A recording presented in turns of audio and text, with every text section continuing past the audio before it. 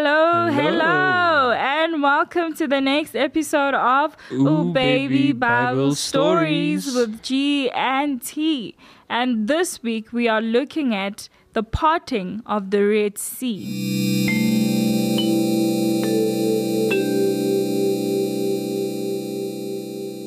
After God sent 10 plagues upon Egypt, Pharaoh finally allowed the Israelites to leave. They were finally freed from slavery after being in captivity in Egypt for 400 years. That's right, Moses led the Israelites from the land of Egypt into the wilderness. They were completely dependent on the Lord to show them where to go. They eventually came to the shore of the Red Sea, where God told Moses to set up camp. Meanwhile, back in Egypt, Pharaoh began to regret letting the Israelites' slaves go. Now, who would do all the hard labor?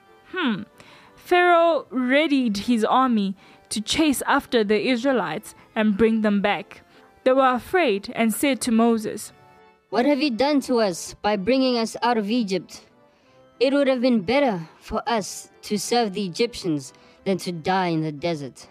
The people didn't trust God suddenly, but he was about to provide a way of escape for his people.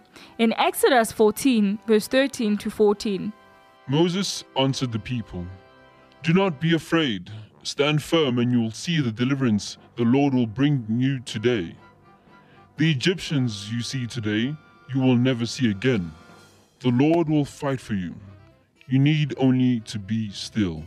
Then God told Moses to raise his staff above his head and stretch his hands out over the waters of the Red Sea. Suddenly the waters parted on two sides, and dry land appeared in front of the people. Moses led the people through the middle of the Red Sea safely to the other side. Pharaoh's army continued to pursue God's people, but as soon as the last of the Israelites were safely on the other side of the Red Sea, God caused the waters to come back together, covering the Egyptian soldiers. In Exodus 14, verse 31, "And when the Israelites saw the great power the Lord displayed against the Egyptians, the people feared the Lord and put their trust in him and in Moses his servant."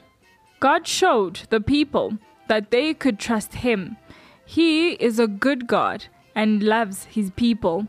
He wanted to take care of them and see them brought out of slavery so he could give them a better life in the land he would provide for them. The end.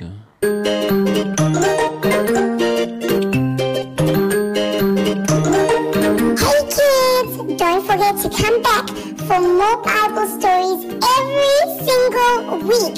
Let your mommy and daddy help you to go to www.activefm.co.za.